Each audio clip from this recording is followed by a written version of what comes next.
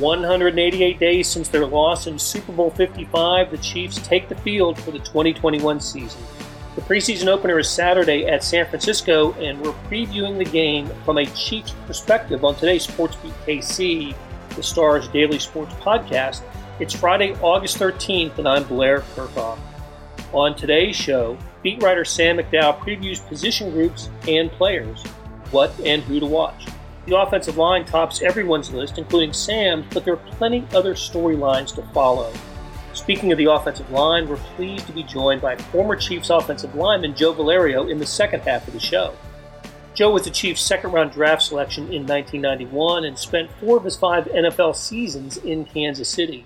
He takes us back to his first preseason game and what he's looking for with this new Chiefs offensive line. So let's get started talking Chiefs preseason opener, first with Sam McDowell. All right, Sam, I got the Chiefs depth chart in front of me here and just looking down the 2 deep. And it's interesting to me that on the offensive side, the Chiefs are likely to have 6 new starters from the Super Bowl. And on the defensive side, maybe 2 or 3, depending on whether Nick Bolton starts. So natural reaction would be, well, the problem was on the offense last year, but not really the case. It's just that 5 of those 6 changes on the offensive side are in one position group. And I don't know about you, but that's my first curiosity when the Chiefs play the 49ers on Saturday night.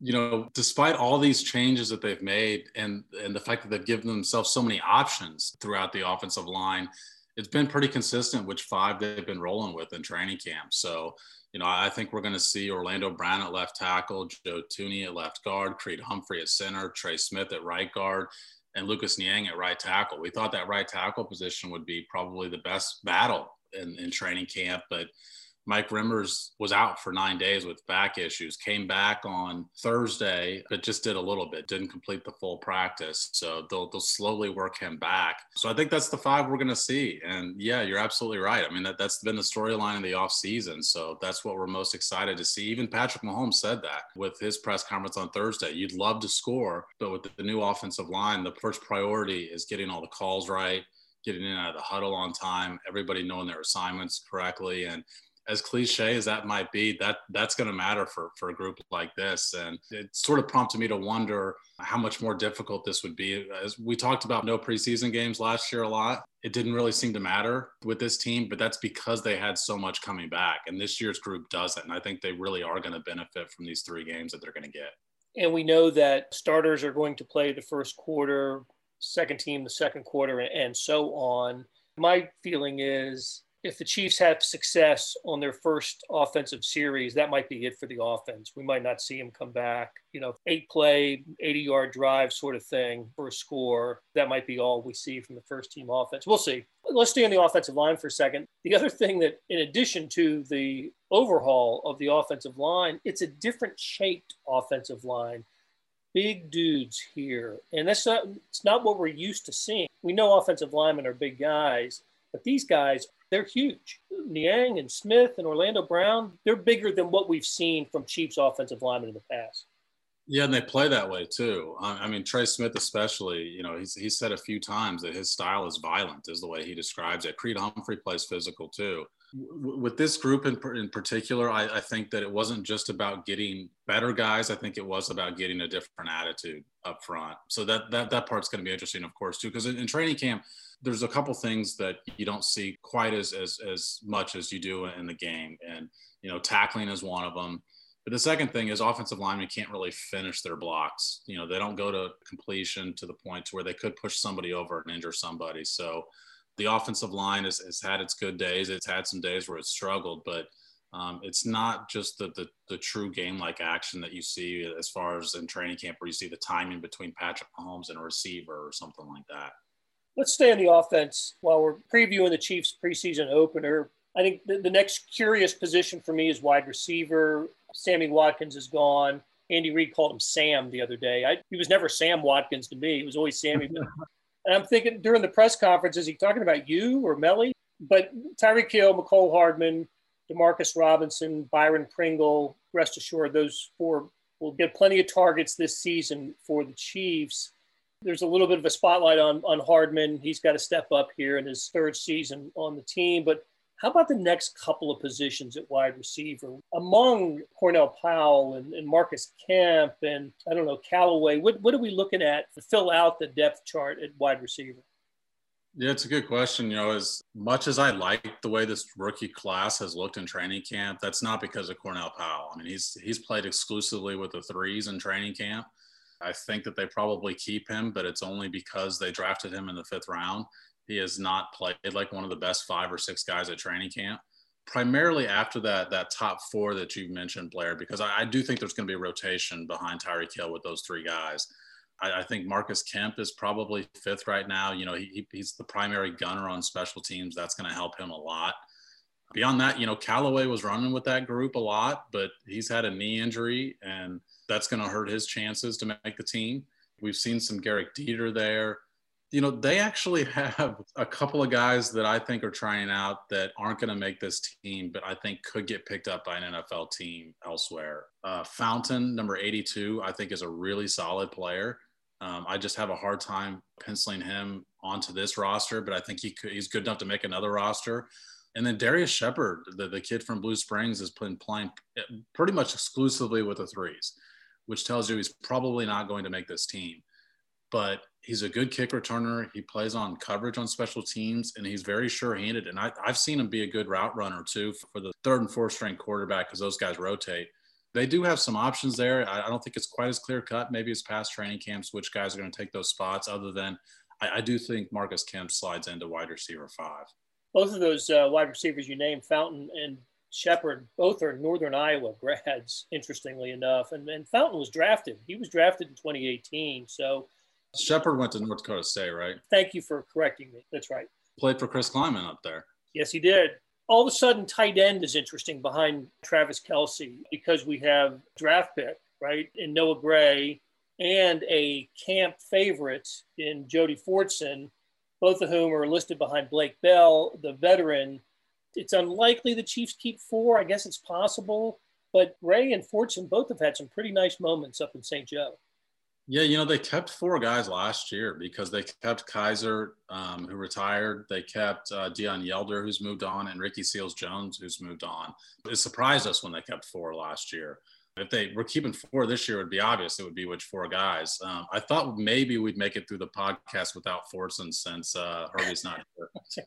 It'll be on the post-game podcast, rest assured. Fortson's been fantastic in camp. And like you mentioned, it's been sort of an annual storyline. So I hesitate to say he's going to make this team. Andy Reid actually said something on Thursday that Fortson and Gray are battling. And if that's the case, that's not a good sign for Jody Fortson because Gray's the draft pick, right? I think Fortson's been better, but Gray's been good, and he's the draft pick. So I think that gives him an edge if that's truly those 2 guys battling. Blake Bell has not been particularly impressive, but his strength is as a blocker. He rated as one of the very best blocking tight ends in all of football last year. That's the reason he was brought in here. Some people probably look at his spot and say, I haven't seen a whole lot of tweets about him or much from him. He hasn't made standout plays, but training camp is not the spot where he's going to shine. It's going to be in 12 personnel and that sort of thing. So last year, I think they kept 6 receivers and 4 tight ends. I think it would be interesting if they kept 3 and 5, so 1 of each less, and then Fortson is just that swing guy. So maybe instead of keeping a combined 10, you keep a combined 9. Knowing that Fortson spent the last 2 years playing wide receiver, he can play out there in a pinch. I'm surprised that Fortson's been this well-kept secret because as much as he's been a storyline at training camp last year, he didn't get picked up. If it hadn't been for that, I'd say this guy absolutely gets picked up if the Chiefs get rid of him, but he didn't last year. So it's just hard to say, but man, he's a matchup problem on the field out there. When I look at the running backs, the guy I kind of have a soft spot in my heart for is Darwin Thompson. What did Andy Reid call him? A termite yesterday at the news conference. I'd never heard that nickname for Darwin Thompson, but he's a little guy and he's a try-hard guy. But his days may be numbered here with the Chiefs. I don't think we'll see him until the 4th quarter. Jerick McKinnon has raised some eyebrows at camp, and we know Clyde Edwards-Helaire and Darrell Williams are 1 and 2. So it seems like Darwin Thompson's got his work cut out for him. Yeah, I mean, those 3 guys you mentioned, Blair, are for sure going to make the team. And I think beyond that, I think even Darwin Thompson's in a battle with Elijah McGuire for 4th. So I do think those guys will kind of probably split the second half with those first three guys splitting the first half. I could see Jerick McKinnon get a lot of snaps with the twos, even though he's probably third on that depth chart. And then Darwin Thompson's going to have a really good preseason. Unfortunately, his training camp started with being on the COVID list and being out for over a week. Right. What do the Chiefs do with Michael Burton in the Anthony Sherman role? Sherman was, in addition to the occasional short yardage situation, was a four-time special teams player. Is Burton just going to step right into that role?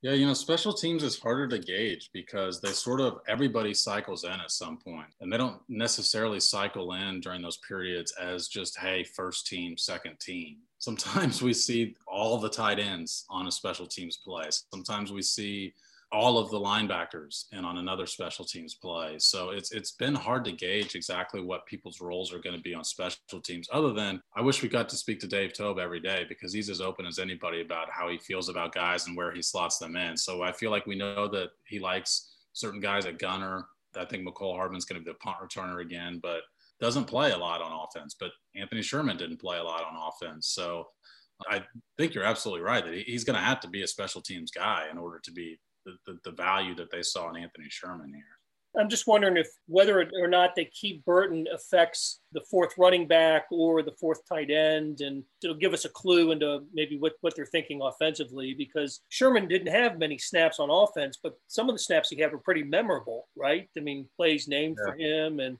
goal line situations, that sort of thing. They're going to have some tougher cuts than I think at this time last year when we gauged those roster, because on offensive line, I think they had probably an obvious group last year that got more depth at that spot. It's not just that the starters have been better, it's that the depth behind them is better. We've got some guys that I have a hard time finding a spot for on the team, and you can't keep everybody. And I think the offense is what's going to have some maybe a little bit surprising cut. When I say surprising, I mean guys that'll make other NFL rosters, even though they don't make this one. So on defense, what are you most interested in seeing, or who are you most interested in seeing Saturday night? I've got a couple of names, so I want to hear from you first. Who are you going to be keeping a close eye on? Well, certainly Nick Bolton. Bolton has played more in camp than Steve Spagnuolo wanted him to play with the ones, and it's because Willie Gay's been out. Ben Neiman was out for a little bit. Anthony Hitchens was out for a little bit. And I think those latter three are the three they'd go with in a base defense. But since Willie Gay's probably not going to play tomorrow, he's been out with the concussion protocol, although he's slowly been back in certain phases of practice. But Bolton's going to play, and he'll play a lot with the ones. So he's a guy I'm interested in. And biggest question mark, I think, of this defense is going to be the outside cornerback, because on nickel defense, they're bringing L'Jarius Sneed inside to play the nickel, leaving Charvarius Ward on the outside. And then the question is, who plays that other outside spot? L'Jarius Sneed, to me, is by far their best cornerback in camp. And so if you're going to bring him inside, you've got to be confident in the guy on the outside. And, it's been a rotation of Mike Hughes. Initially, it was Mike Hughes and DeAndre Baker. Then we saw a rotation of Mike Hughes and Rashad Fenton. So I think it's going to be Mike Hughes, but I think Rashad Fenton's going to get some snaps with the ones as well. And that's the spot that, even if we might not be intrigued about how cornerback is performing, I think that's the spot the Chiefs are looking at the most. Devin Key seems interesting to me too at safety. You identified him really early as sort of surprise guy that could make the roster. I think it'd be much less of a surprise if he makes the team now. Yeah, at this point, I think I'd be surprised if he didn't. But it was way back in minicamp that we saw him with the twos. Now, Armani Watts has been out. He just came back this last week. Watts is one of their very best special teams players.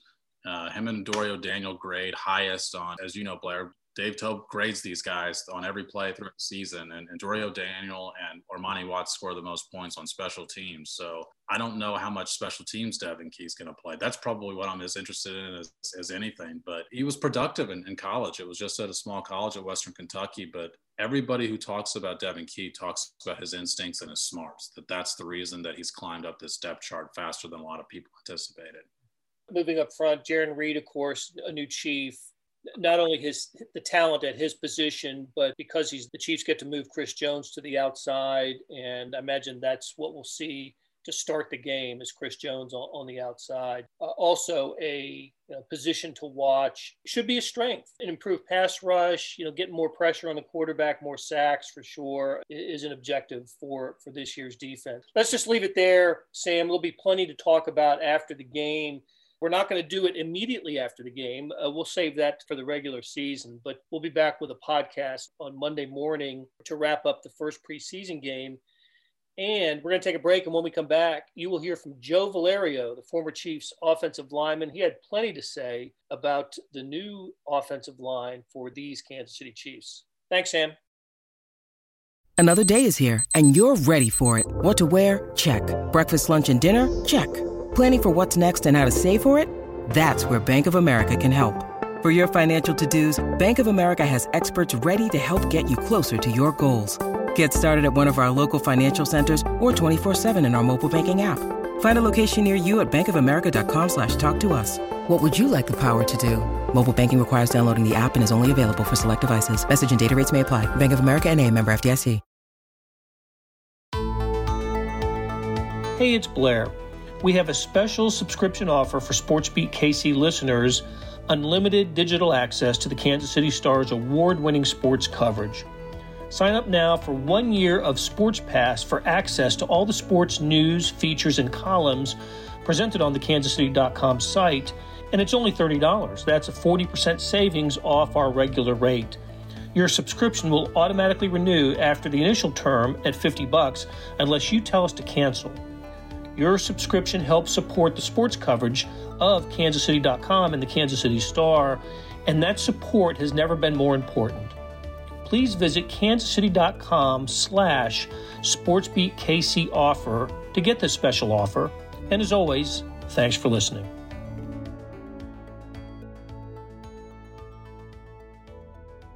Joe Valerio was a Chiefs offensive lineman from 1991 until 1995, playing on some terrific Chiefs teams and occasionally catching touchdown passes from Joe Montana. He had 4 TD receptions in his Chiefs tenure. Today, Valerio lives in Philadelphia, keeps up with the Chiefs, and joins journalist Jeff Fidotin on the Believe in Chiefs podcast. We'll link to their episode list in the show notes. Here's Joe Valerio on this year's Chiefs team, starting with the new offensive line. Joe Valerio, it's great to have you on SportsBeat KC. Thanks. How are you doing? Blair, it's great to be on. It's great to share some insights with all the Chiefs fans out there and get my connection back on the Midwest. But things are going great here in the Philadelphia area. Good to hear it. We're going to talk about the Chiefs, and as an ex-offensive lineman, I think that is subject or topic number one with Chiefs fans. But before we get into that, Saturday is the Chiefs' first preseason game. They play at San Francisco, and I wanted to ask you about your first preseason game. What do you remember about that? You came into the NFL with the Chiefs in 1991 out of University of Pennsylvania. I just wondered what it was like for you putting on the NFL uniform for the first time and playing in your first preseason game. Yeah, I'll never forget it. I can remember it like it was yesterday. It was the Dallas Cowboys of all teams, right? Growing up in Philadelphia. One of our biggest rivals is growing up as a Philadelphia fan. And, I always joke, Blair, 6 months earlier, I was blocking Biff McNutty from Harvard. And then I was going against Jim Jeffcoat, right? Number 77, like somebody who I had watched go against my hometown Eagles. The speed of the game was like nothing I've ever seen. And now, granted, I had a little bit of a different perspective coming from a smaller school, didn't play with the speed that some of the other players that, were my teammates. But nonetheless, I think all rookies, no matter whether you played at Notre Dame or Michigan or Ohio State, the speed of the game changes in the NFL dramatically. And for me, it was exponential, but I think it happens for most rookies anyway. So that was Marty Schottenheimer's third year with Chiefs. The team had turned, right? The franchise had turned. You came into a successful franchise. I remember it was a young offensive line with Tim Grunhard and Dave Zott. I think it was pre-Will Shields, but there were already some really good offensive linemen there. It was a little bit of the changing of the guard. My first season, Dave Lutz was our right guard. Rich Baldinger was our right tackle. And then you had Tim making his big push, at center. Tim Grunhard taking over for Mike Webster in 1990 after he was drafted. Dave Zott starting at left guard, coming out of Penn State, rookie when he was playing, and then obviously his second year when I was there. And then, of course, we had the stalwart John Alt, at left tackle. So there was a really good mix of youth and veteran leadership on that team. We had some really solid backups too, and Derek Graham, Then you started to see when we went to the West Coast offense in 93, boy, that was the big switch, right? And that was when things really started to change. And there was that literally changing the guard, except for John Alt. He was the stalwart. He was the veteran, back drafted in the early 80s that hung on a really long time. He was our real lock at the veteran spot. But it was a great line to learn from. The mix of youth and the mix of veteran leadership couldn't have been better for me coming in as a rookie, for sure. 93, that's about when you started scoring touchdowns, I believe. Wow, I became the wide receiver, right? That was just crazy. That was the one thing about Coach Schottenheimer. He found a spot for everybody. And, that was a big thrill for me, obviously, to get out on the field and do whatever I can, whatever I could to contribute, whether it was, playing, the third tight end, long snapping, special teams, backing up, starting a few games here and there. I did whatever I could to get out on the field. And, Marty was such a great coach and mentor, and the offensive line coaches that I played for, Howard Mudd, Alex Gibbs, Art Shell, they were great at helping you find a way to get out on the field and contribute as best you could with the skills and abilities you had. That really was an incredible coaching staff. When you look back on it, the success that a lot of those assistants went on to have as head coaches. So you're a rookie in 91, and it got me thinking that the Chiefs this year could start as many as 3 rookies on the offensive line, one of them being a second-year rookie, Lucas Niang, drafted in 2020 but opted out last year. Like Creed Humphrey at center from Oklahoma and Trey Smith, the guard from Tennessee, who were in the 2021 draft class. Along with, on the other side of the line, on the left side, Orlando Brown at left tackle and Joe Thuney at left guard. Individually, there's something to like, a lot to like, really, about all of them. But I am really curious to see a chemistry and how that's going to occur with this offensive line. Given your background, your history, tell me about offensive line chemistry, how important it is. What are the challenges in forming it? It's really hard. Chemistry at the offensive line, there's not a lot of individual battles that go on. Everything that an NFL line does predicates itself on teamwork. And I'm going to use that word chemistry again, and timing and working together and meshing are some of the words. I coached offensive line for 11 years at the high school level, obviously nothing compared to coaching in the NFL. But even in that experience, I saw that our more veteran lines that played together, always they came back, where you had a bunch of junior starters and then they would come into their senior year. There's so many things that go into the coming together of an offensive line. And so I am a little fearful that it takes a few games for the Chiefs line to get this thing together, and for Andy Heck and Eric Bieniemy and Coach Reid to get this line playing together. But the thing that makes me feel really good about it, Blair, is that they're also all extremely good players, right? And they've got the safety net of having multiple starters backing up this younger, newer starting group of 5, right? Even though Orlando and Joe are not rookies by any sense of the imagination, but they're all still new. Don't forget, you've got Nick Allegretti, starter in the past, right? I was really high on Nick and the way that he's played in the last couple of years and earning a starting spot. Austin Blythe, right? Coming in, free agent starter.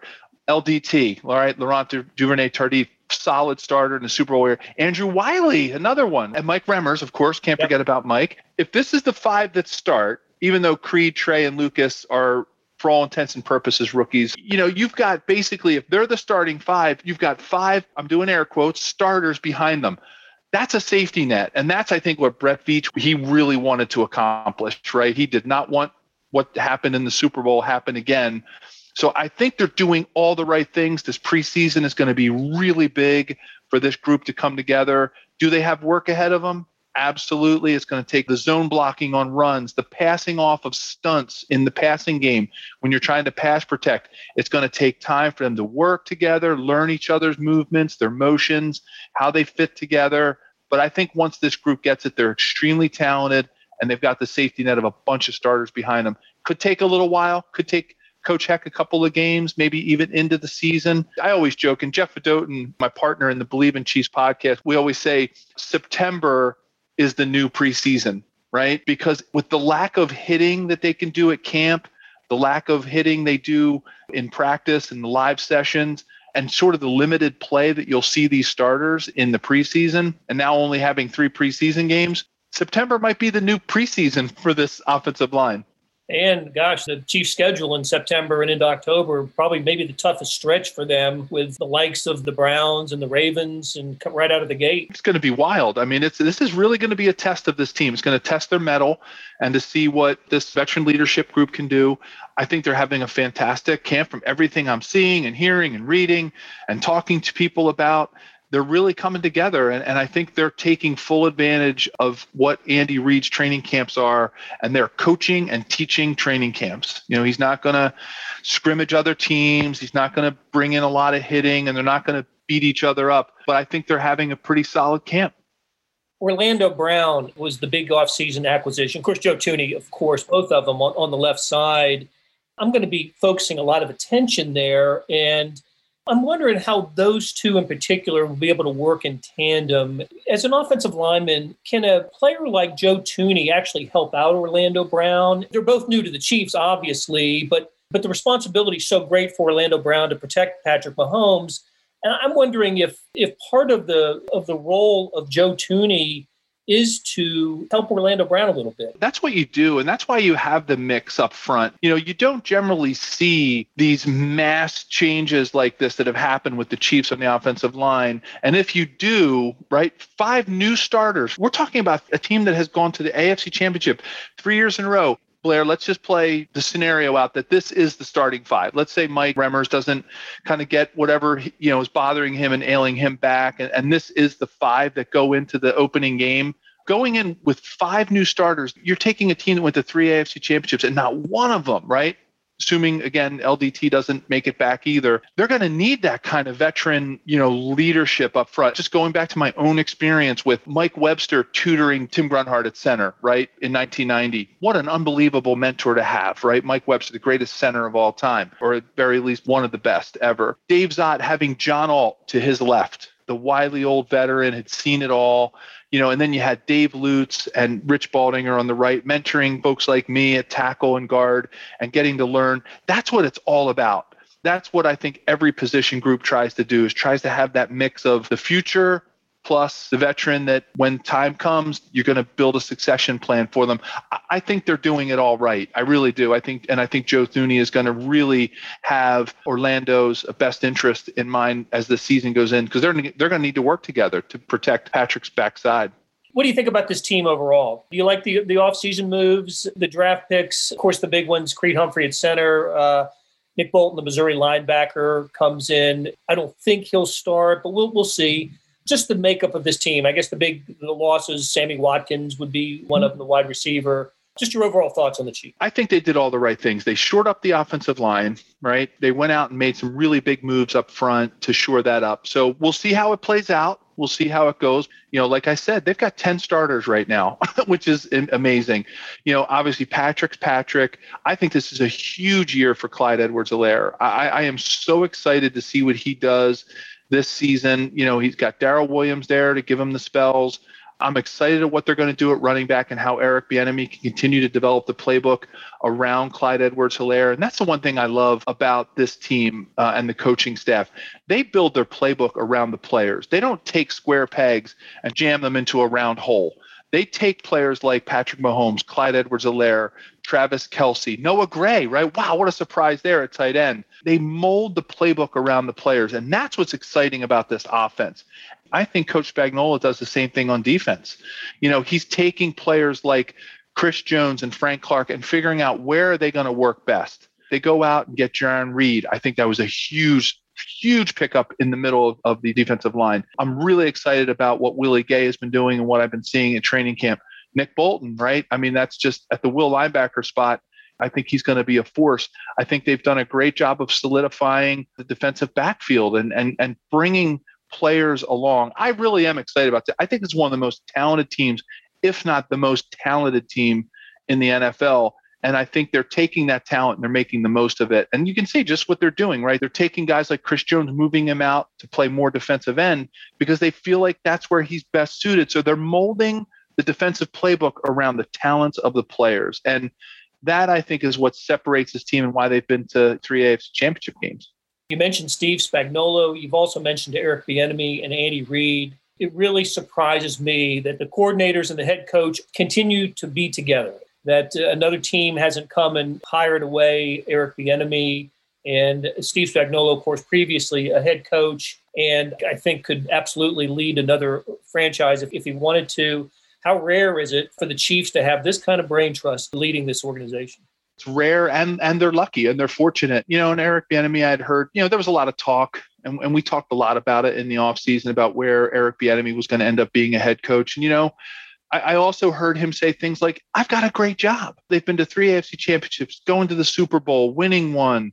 He's got a great gig. He's continuing to learn. He's young, in relative terms, right? When you think about some of the tenures of head coaches, and Eric and I came out in the same draft class in 1991. And I had met Eric and spent some time with him at the East-West Shrine game and at the Combine.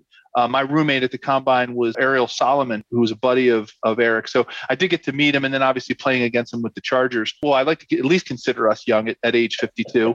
He's relatively young, right? And when you look about the tenure of coaches and how long they last. So he's probably wanting to set himself up, and Coach Reid's probably trying to set him up so that when he does get that position, and he will, he's going to be a head coach in the NFL. When he does, he's going to be really ready for it. And maybe that's the tact he's taking. I'm not inside of his head. None of us are, just, spitballing out a theory there that maybe that's the tact that he's taking, that he's going to continue to learn. And then when the move is right, he's going to take advantage of it, and the NFL is going to benefit from it when he's a head coach. So I think the organization is lucky that they're staying together, because you don't see it that often where, especially the triumvirate of head coach and 2 big coordinators there, defense and offense, stay together this long and build this kind of dynasty. And able perhaps to pick his spot when that time comes. Exactly. He can be patient because he's got a great gig, right? He's got a great gig going. Hey, this is great stuff. Joe Valerio, we really appreciate you spending some time with us. Let's catch up again soon. I would love that, Blair. Thanks so much, and enjoy the game on Saturday. That'll do it for today and this week on Sports Beat KC. Thanks to our production staff of Beth Welsh, Monty Davis, Jeff Rosen, Chris Fickett, and Savannah Smith. Tip of the cap to Sam McDowell and Joe Valerio for stopping by and talking Chiefs. Hey, we got another deal for you. You can subscribe to Sports Pass for 99 cents a month. That's right, 99 pennies a month. Sports Pass is the online version of the Star Sports section. You get all the stories that appear in the print editions of the Star, plus additional stories that appear only on the website, and of course they're posted first on kansascity.com. After 3 months, it auto-renews at $5.99 a month unless you cancel. And what a great time to subscribe. Read about what's going on with the Chiefs, the Royals, the colleges, our soccer teams, and more. How do you get it? You go to kansascity.com/SportsPass2020. That's kansascity.com/SportsPass2020. Do you want more than just sports coverage? Check out the entire Kansas City Star product. Sports news, features, commentary, and analysis, the whole thing. You get all the stories written by my talented colleagues, and then there's additional national news, sports, features, and business coverage with the e-edition. The details for all of these deals can be found at account.kansascity.com/subscribe. And if you're having trouble hunting down any of the offers, you just send me an email, bkirkhoff@kcstar.com, and I will get you to the right place. So whether it's the Sports Pass or the full subscription, you're getting and supporting the best sports and news coverage in Kansas City and helping us produce programs like Sports Beat KC. Thanks for listening, and we'll be back on Monday to break down the Chiefs preseason opener on Sports Beat KC.